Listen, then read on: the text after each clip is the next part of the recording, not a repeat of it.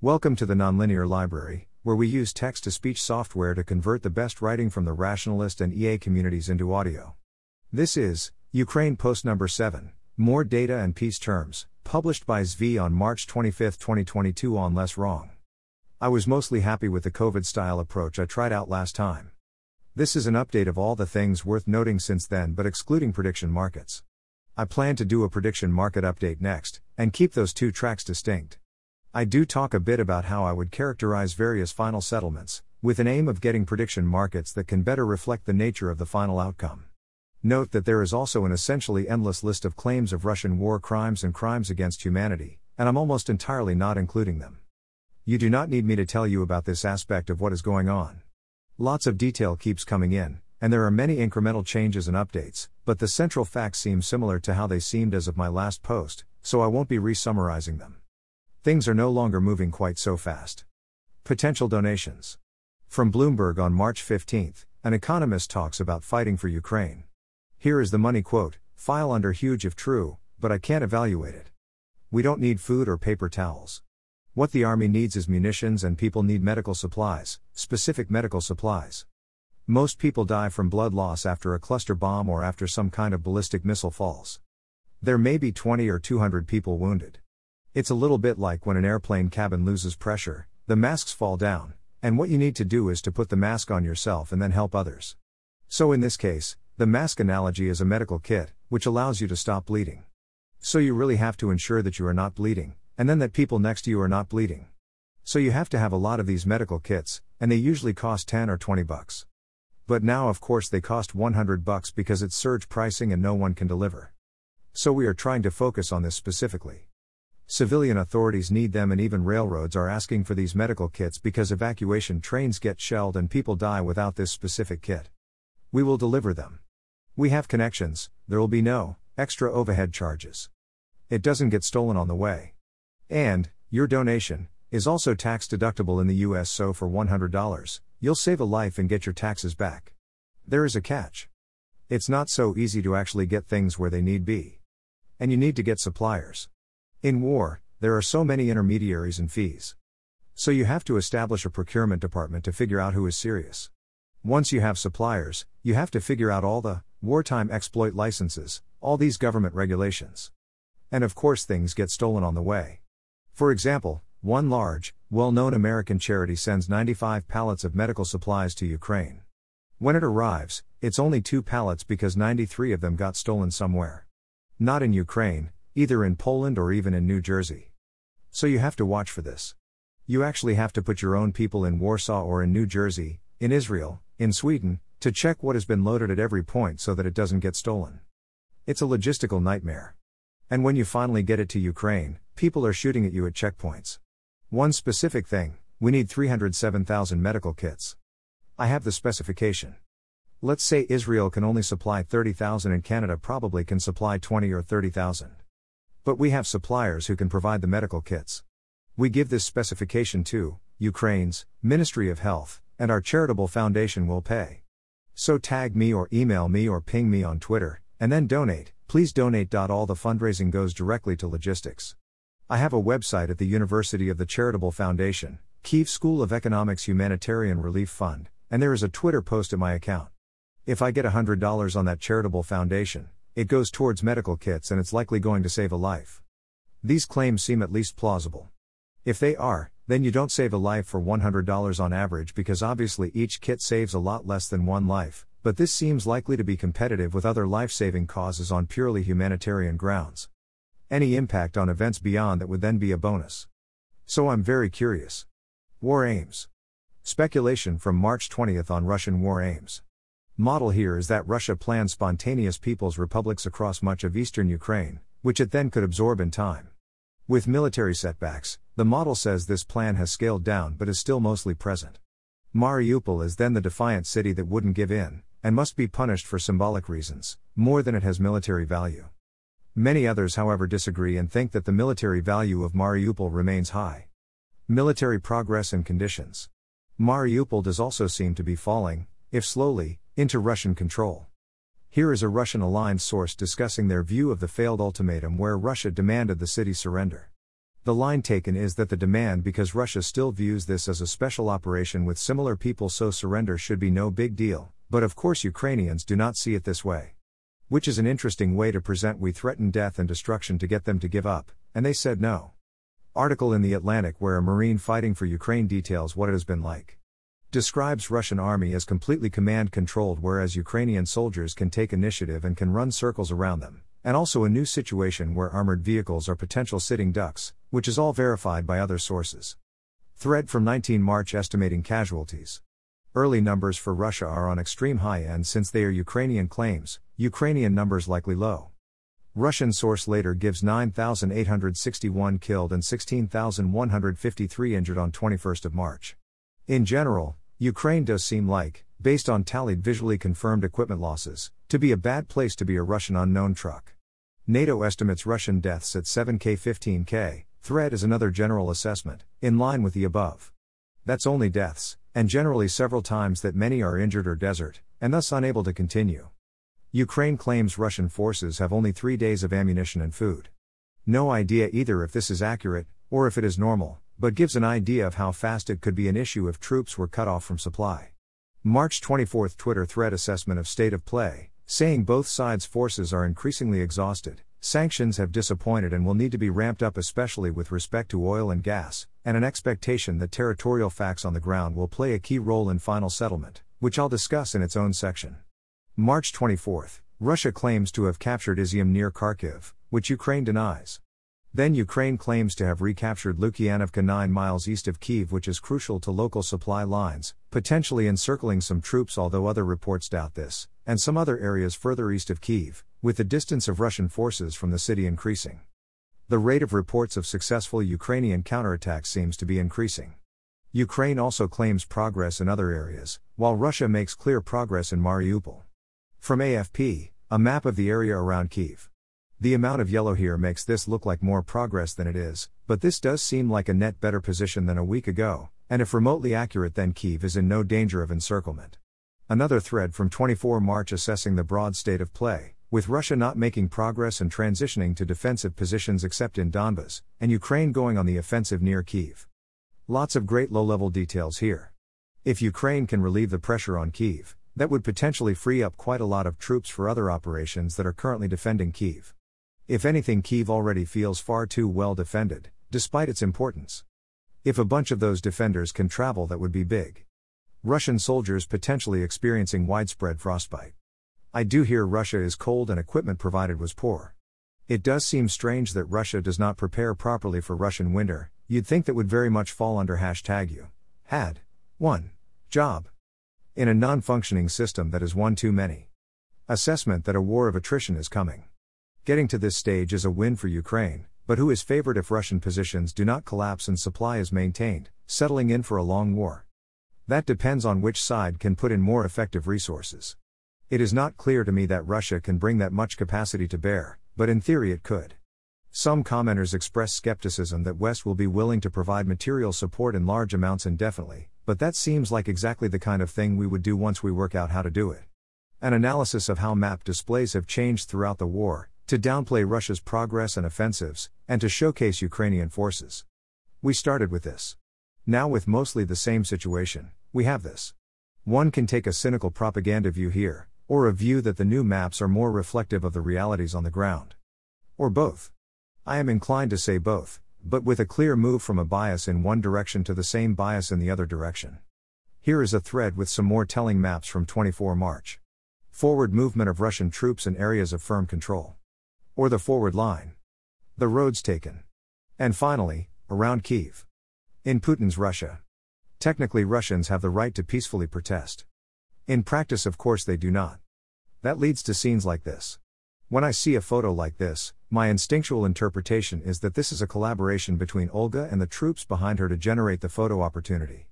Normally when a photo is staged it makes it less powerful. Here I wonder if the reverse is true.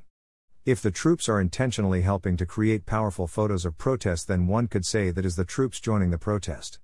Which makes this interesting. There have also been reports of the classic Russian joke come to life where people are arrested for holding up blank signs and leaflets. What is there to say? It's obvious, or arrested for signs with asterisks, as denigrating the troops. As noted in the detailed operational thread from the previous section, Russia is increasingly framing this war internally as existential. Which is an odd thing to do while continuing to deny it as a war, forcing a kind of doublethink. It also has to be considered in light of Russian nuclear policy, which was affirmed as only to be used when the existence of the state is threatened. So then it becomes vital to represent that you see a threat to the existence of the state. Russia also claiming that Hunter Biden personally financed the Pentagon's Ukrainian biological weapons labs. Bingo, sir. Why not throw it all together? Once your claim is obviously false, why stop? Better to max out benefits of asserting the obviously false. Russia's only tank producer halts production over lack of supplies. Russian stock market reopens and rallies, foreigners can't sell and government is buying. If you are a private Russian citizen, I would try not to be long this time next week. It was down the next day. Russian economic prognosis looks grim. The claims that Russia can pivot to China in various forms seem like they are better than total failure but do not seem like they offer much hope of a rebound. Also points out that Ukraine's economy has been a dismal failure for 30 years and this is likely due to those with power in Ukraine having had an anti-growth agenda. Ukraine can be successful after the war assuming it survives, but it needs to turn that around even more than it needs help. Biden wants to expel Russia from the G20, despite no obvious procedural way to do that. Russia says that exclusion from the G20 would not be fatal. Which seems like one of those denials that raises a lot of questions it purports to answer, and makes me think it would be more effective than I would have otherwise expected. Russian troops refuse to go to Ukraine on grounds they do not have passports, so Russia fires them. Not only are they not going to Ukraine and not under arrest, they are suing claiming they were fired illegally. I bet there are quite a few others who would, if they found out about this, be kicking themselves for not getting themselves fired. Nestlé continues to provide nutritional services in Russia, with profits going to humanitarian relief, suspends its anti-nutritional brands from operating. Response seems to be to treat this as insufficient and to vilify Nestlé. Russia faces shortages of medical supplies, including insulin. Officials blame panic buying. Finland closes its passenger rail connection to Russia. This seems like a pure unforced error, as the train could be used to allow Russians to flee and now it is gone. According to a Russian news article, 70,000 IT personnel have left and another 100,000 will follow. Google estimates this is out of an IT workforce of 1.3 million. So substantial but not obviously a crisis-level problem yet. Oil and gas. There is a grace period for Russian oil? Soon to be a major motion picture, a tanker just left port and has until April 22 to deliver. I do understand and sympathize with the basic problem Europe is facing. Did they do it to themselves as a completely unforced error by relying on Russian oil and gas for no reason? Well, all right, yes, they did that. Did the dynamics involved greatly contribute to Russia's decision to invade Ukraine, thus making them even more responsible for their own mess? Well, all right, that too. So I understand the hesitation, and find it pleasantly surprising that they seemed increasingly ready to perhaps pull the trigger anyway, even if it was far from clear they would do so. Then Russia decided to give them a little push, and demanded that payments be made in rubles, claiming euros and dollars were compromised currencies.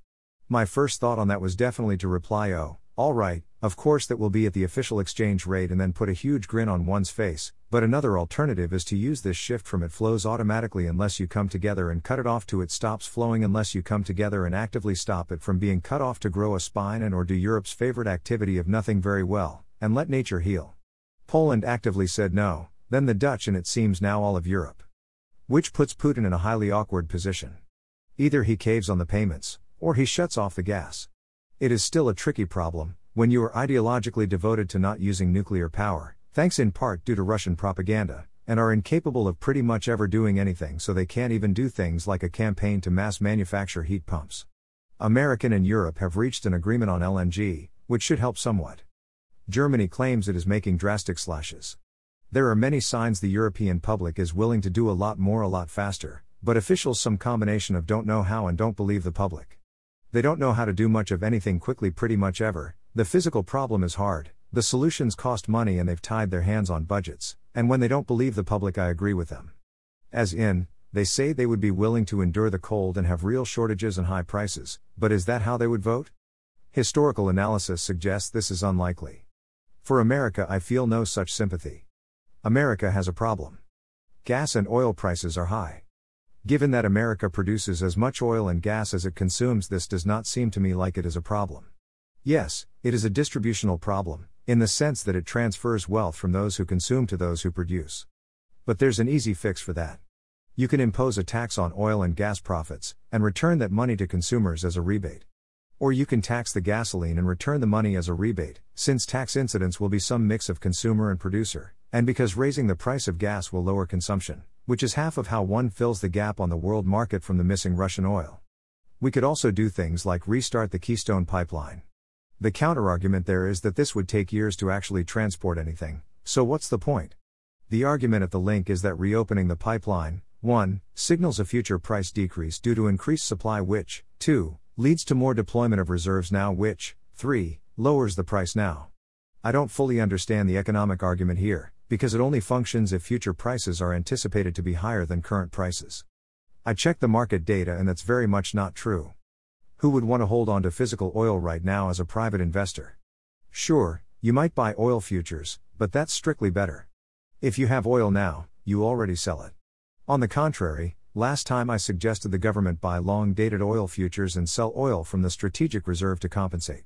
Does anyone have a reason why this wouldn't, 1. Be profitable and, 2. Work to lower current prices and, 3. Work to increase production? Then again, maybe it wouldn't increase production?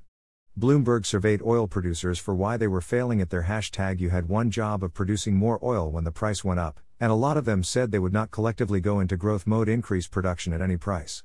Of those who had a price, the price was mostly remarkably cheap. This is deeply weird. If price goes up and you can produce at some price, you produce more? Maybe you sell futures to hedge? The oil price is not the constraint. The primary constraint is capital, and then other factors like politics, ESG considerations, regulations, and supply chain issues are secondary. Damn you, ESG and political considerations and regulations that are doing the opposite of what they are supposed to be doing right now. Damn you. But more than that, shareholders and the market are kind of insane? Overwhelmingly, it's investor demands for capital discipline holding back new drilling. After a decade of huge losses, as a result of aggressive capital expenditure, shareholders are prioritizing cash flow above all else. And the executive teams at these energy companies are getting the message. If shareholders stand ready to punish those who can buy something low and sell it high, then a fool and his money need to soon be parted via changes in ownership. Can we call in some private equity? And further discard the EMH? Purchase guarantees also seem fine, especially if they run both ways and government has right of first refusal at the fixed price. Something that blew my mind when I first saw the numbers was simply that Russian oil and gas is not that much oil and gas in the context of the global market. It's a few percent. We don't have to work that hard to make up for it, modulo the need to work on transportation issues. Or, when you see something where there is a shortage due to excess demand and not enough supply, with supply short-term inelastic, and producers are using profits to fight a war, you could subsidize demand. This is actually much less dumb than it sounds. Given the size involved, this is basically writing checks to vehicle owners, and then the money is fungible. It's not like any of these cards won't get used. So this should primarily be an income effect. The gas is not free on the margin unless you consume less than $800 worth of gas, which would mean you rarely if ever drive much, and, 2, can't sell or otherwise transfer the gas to someone who does. So my guess is the prices at the pump should move almost not at all, and this is fine? It's an increase in the progressiveness of the California tax code, and a transfer from any walkable areas in California to non-walkable ones. Reminder that American gas prices even when super high are super low. We really are a bunch of whining babies about this one. And our politicians do not control the government. For example, after much struggle, the post office under Biden is now going to buy 20% of its new vehicles as electric vehicles, and 80% non-electric, but also complete inability to manage regulations to actually build or accomplish anything pretty much ever. I know, yes, politics and all that, but seriously, what the hell? And yes, I know built lives around the expectations of, but if you want those expectations to change, how do you intend to do that? Ideal would be to tax the thing you want to see people use less, so naturally instead everyone is falling over themselves to cut the gas tax. Which even Germany is doing, likely along with a number of American states. If Germany wanted to not have energy and hurt the climate, would its actions be different? Manchin, whose permission is necessary to ever do anything these days since no Republican is willing to vote for any meaningful spending, seems to be actively pushing for an all-of-the-above style energy bill. His offer seems to be, you give me more oil and gas, and I'll give you more for other energy sources, and also some other spending and taxes you want as a bonus. It isn't in this article, but I've even seen that he's in favor of advanced nuclear power. So he's essentially screaming to make a deal where we do a bunch of stuff we should be doing, and in exchange he'll sign off on other stuff, and somehow this still is not getting done. EU style. The part I do understand, the European Union works by unanimous consent. If they want to do anything that is not already on autopilot, even a single veto seems to be sufficient to stop them. In particular, Hungary decided to veto a ban on Russian gas, or any sort of peacekeeping mission or no-fly zone, so unless they change their minds that at that. The part I do not understand, why everyone else can't agree to do it anyway. If a group decides something unanimously, and has the power to do it, they can do it. That would take them outside the formal channels of the EU, or in another context of NATO, but I do not see any barrier to an agreement to stop importing Russian gas followed by everyone who agreed to it no longer importing Russian gas. Hungary would keep importing, but that does not seem like that big a problem. China style. Article looking at Chinese relationship with Russia in light of the war. A lot of the overall picture seems clear. We know China knew Russia was going to attack, but that what it did not expect was for Russia to botch the operation, and likely it also did not expect a full invasion. But Xi is personally ensuring that China backs up Russia at least somewhat. The war is directly hurting China's interests in the sense that it is driving up the prices of many things China buys, and forcing China to support Russia rather than other way around. Perhaps China still turns a profit by buying up Russia on the cheap, but the risk of disruptions in its much bigger trades with the West seem large. I do not expect China to provide the kinds of aid that would endanger China's trading relationships, so they would have to stick with things that would not provoke such a reaction. That could still be a substantial impact, and also they could end up being wrong about what provokes a reaction, or the threshold could change steadily over time. Rather than the expectation by some that Western willingness to pay costs will decline over time, I expect to see the opposite by default if Russia presses forward. I understand there is a widespread Chinese argument that is essentially, don't have the link, why should we help you fight our friend now so you can concentrate on us next? Or otherwise to view the broader situation as an inevitable USA-China conflict, and thus China needs to support Russia. This raises the central question about China. To what extent is Xi's and or the parties and or China's view that the world is essentially zero-sum? I don't know. Trump style. A former president said some words. Now hear him out. Now I do concede that one would not call any of that literate or deny that it constitutes word salad, and we should all slow down to appreciate the nonsensicalness but also the poetry and evocation involved. One could even call the lack of proper word usage a feature. The goal is to string together snippets that point in the direction of potential associations and actions, that paint a picture regardless of its lack of logical cohesion. If part of this game is not telling them what you wouldn't do and keeping them guessing, that's the idea, while still letting others calibrate on intent. The basic idea is clear. Do not use the Air Force, that would cause an incident. But one can use gunboat diplomacy with the Navy, coasting up and down your coast is a great line, don't try to deny it, and with other forms of aid. General incremental escalation, with a side of I have no idea what I am talking about so who knows what I might do. And yes, Ukraine is indeed doing an amazing job even if you think they are in long-term trouble. Peace talks and victory conditions. There has been a lot of discussion in the comments and elsewhere about who will win the war. It would be good to have prediction markets on this directly, but we mostly don't because of definitional issues. What does it mean to win? Could we make a prediction market for this that would work? Suppose you were playing an Avalon Hill board game called Putin's War. What would be the victory conditions for each side, as measured by the state of play after the war? What would be a minor, major or total victory for each side? Last time, I summarized the discussions over peace talks as breaking down into 3 areas, and I would add a 4th to cover sanctions, as it does not seem fully obvious that they will be fully lifted after this ends. Territorial concessions. Demilitarization and non-alignment. Denazification. Sanctions and potentially reparations. Denazification seems to have mostly been dropped as a meaningful demand. Sanctions are becoming an increasing issue now that America has identified Russia as committing war crimes, among other pressures to not lift the sanctions after the war. I still expect us to be willing to mostly normalize things conditional on a Russian withdrawal that follows a negotiated settlement, but I am less confident of this than I was a week ago. Reparations still seem highly unlikely to me. This is another way of breaking it down, and an update on negotiations. Denazification has become Russian language here, which means it's nominal. As far as I can tell, the one imposing language rules is Russia, already imposing Russian-only schooling in territories it occupies. Reports I've seen are that Ukraine does the bilingual thing fine, and also they're mutually interpretable so not such a big deal. There's nothing here about the EU, only NATO, so that seems to be done with. Partial disarmament I have to assume mostly represents not hosting foreign assets, but perhaps not, in which case I'm not sure why Ukraine is on board. Collective security means Ukraine wants people to promise to protect it, and I still don't know why Ukraine thinks this is worth asking about. That leaves Crimea and Donbas, but that implies that Putin isn't yet making any claims on the rest of Ukrainian territory, even the parts that are occupied now. This 2-minute interview claims that Russian negotiators largely do understand the situation they are in, and are taking the talk seriously, but that more pressure still needs to be applied via sanctions and weapon shipments to raise the cost of war and force a settlement, and that the agreement is still likely months away. I suggest the following definitions. Conceptually, total Russian victory: Ukraine is a client or rump state and Russia gets away with it. Major Russian victory: Ukraine is a client or rump state, but at what cost? Minor Russian victory: Ukraine survives, Russia gets substantial concessions. Minor Ukrainian victory: Ukraine survives, Russia gets claim to symbolic victory. Major Ukrainian victory: Ukraine survives, no plausible Russian symbolic victory. Total Ukrainian victory: Ukraine restores its borders to those of 1994.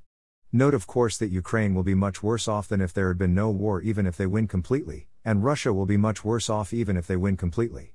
It's not that no one ever wins a war in that sense, but it is rare. Here are my suggested details. Total Russian victory: Russia wins a major victory, and within 1 year after the West lifts sanctions on the Russian central bank and there is no major insurgency. Major Russian victory: one of the following must occur. Russia sets up puppet states that include, or annexes, Kyiv. Russia sets up a compliant Ukrainian pro-Russian government. Ukraine is demilitarized such that it cannot in future defend itself. Kyiv is a proxy here for a sufficiently important amount of Ukrainian territory. I would consider, for example, the Russian proposed 50,000 troop limit on Ukraine to count, let's say anything under 200k, or any major limits on conventional weaponry. Minor Russian victory: the following conditions must be fulfilled. Russia does not win a major victory. DNR/LNR are de facto independent and Crimea remains Russian. Ukraine agrees never to join NATO or host foreign troops or bases. At least one, Ukraine agrees to not join EU and EU Economic Community, or Ukraine loses substantial additional territory larger in total size than Donetsk in addition to losses in Donetsk. Alternatively, additional major concessions not listed here that are sufficiently large to make up for whatever above conditions are not fulfilled. Seems impossible to make this match our intuitions without a something else clause. I do realize such a clause is not ideal. Minor Ukrainian victory: the following conditions must be fulfilled. Russia does not win even a minor victory.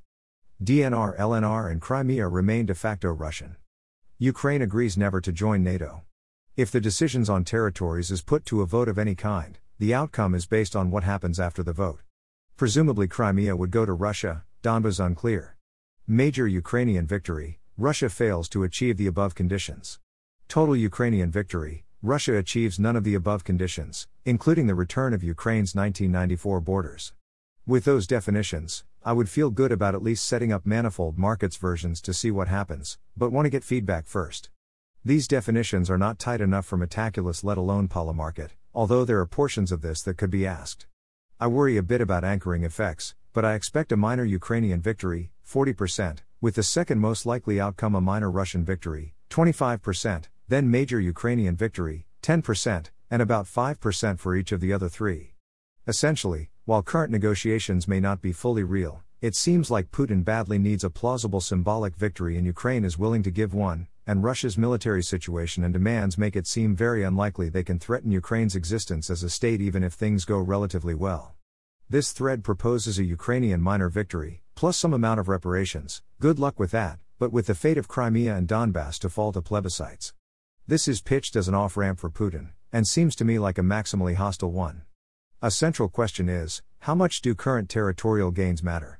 One school of thought is that Putin will consider himself entitled to keep any gains won on the battlefield, or at least any that it would make sense to keep.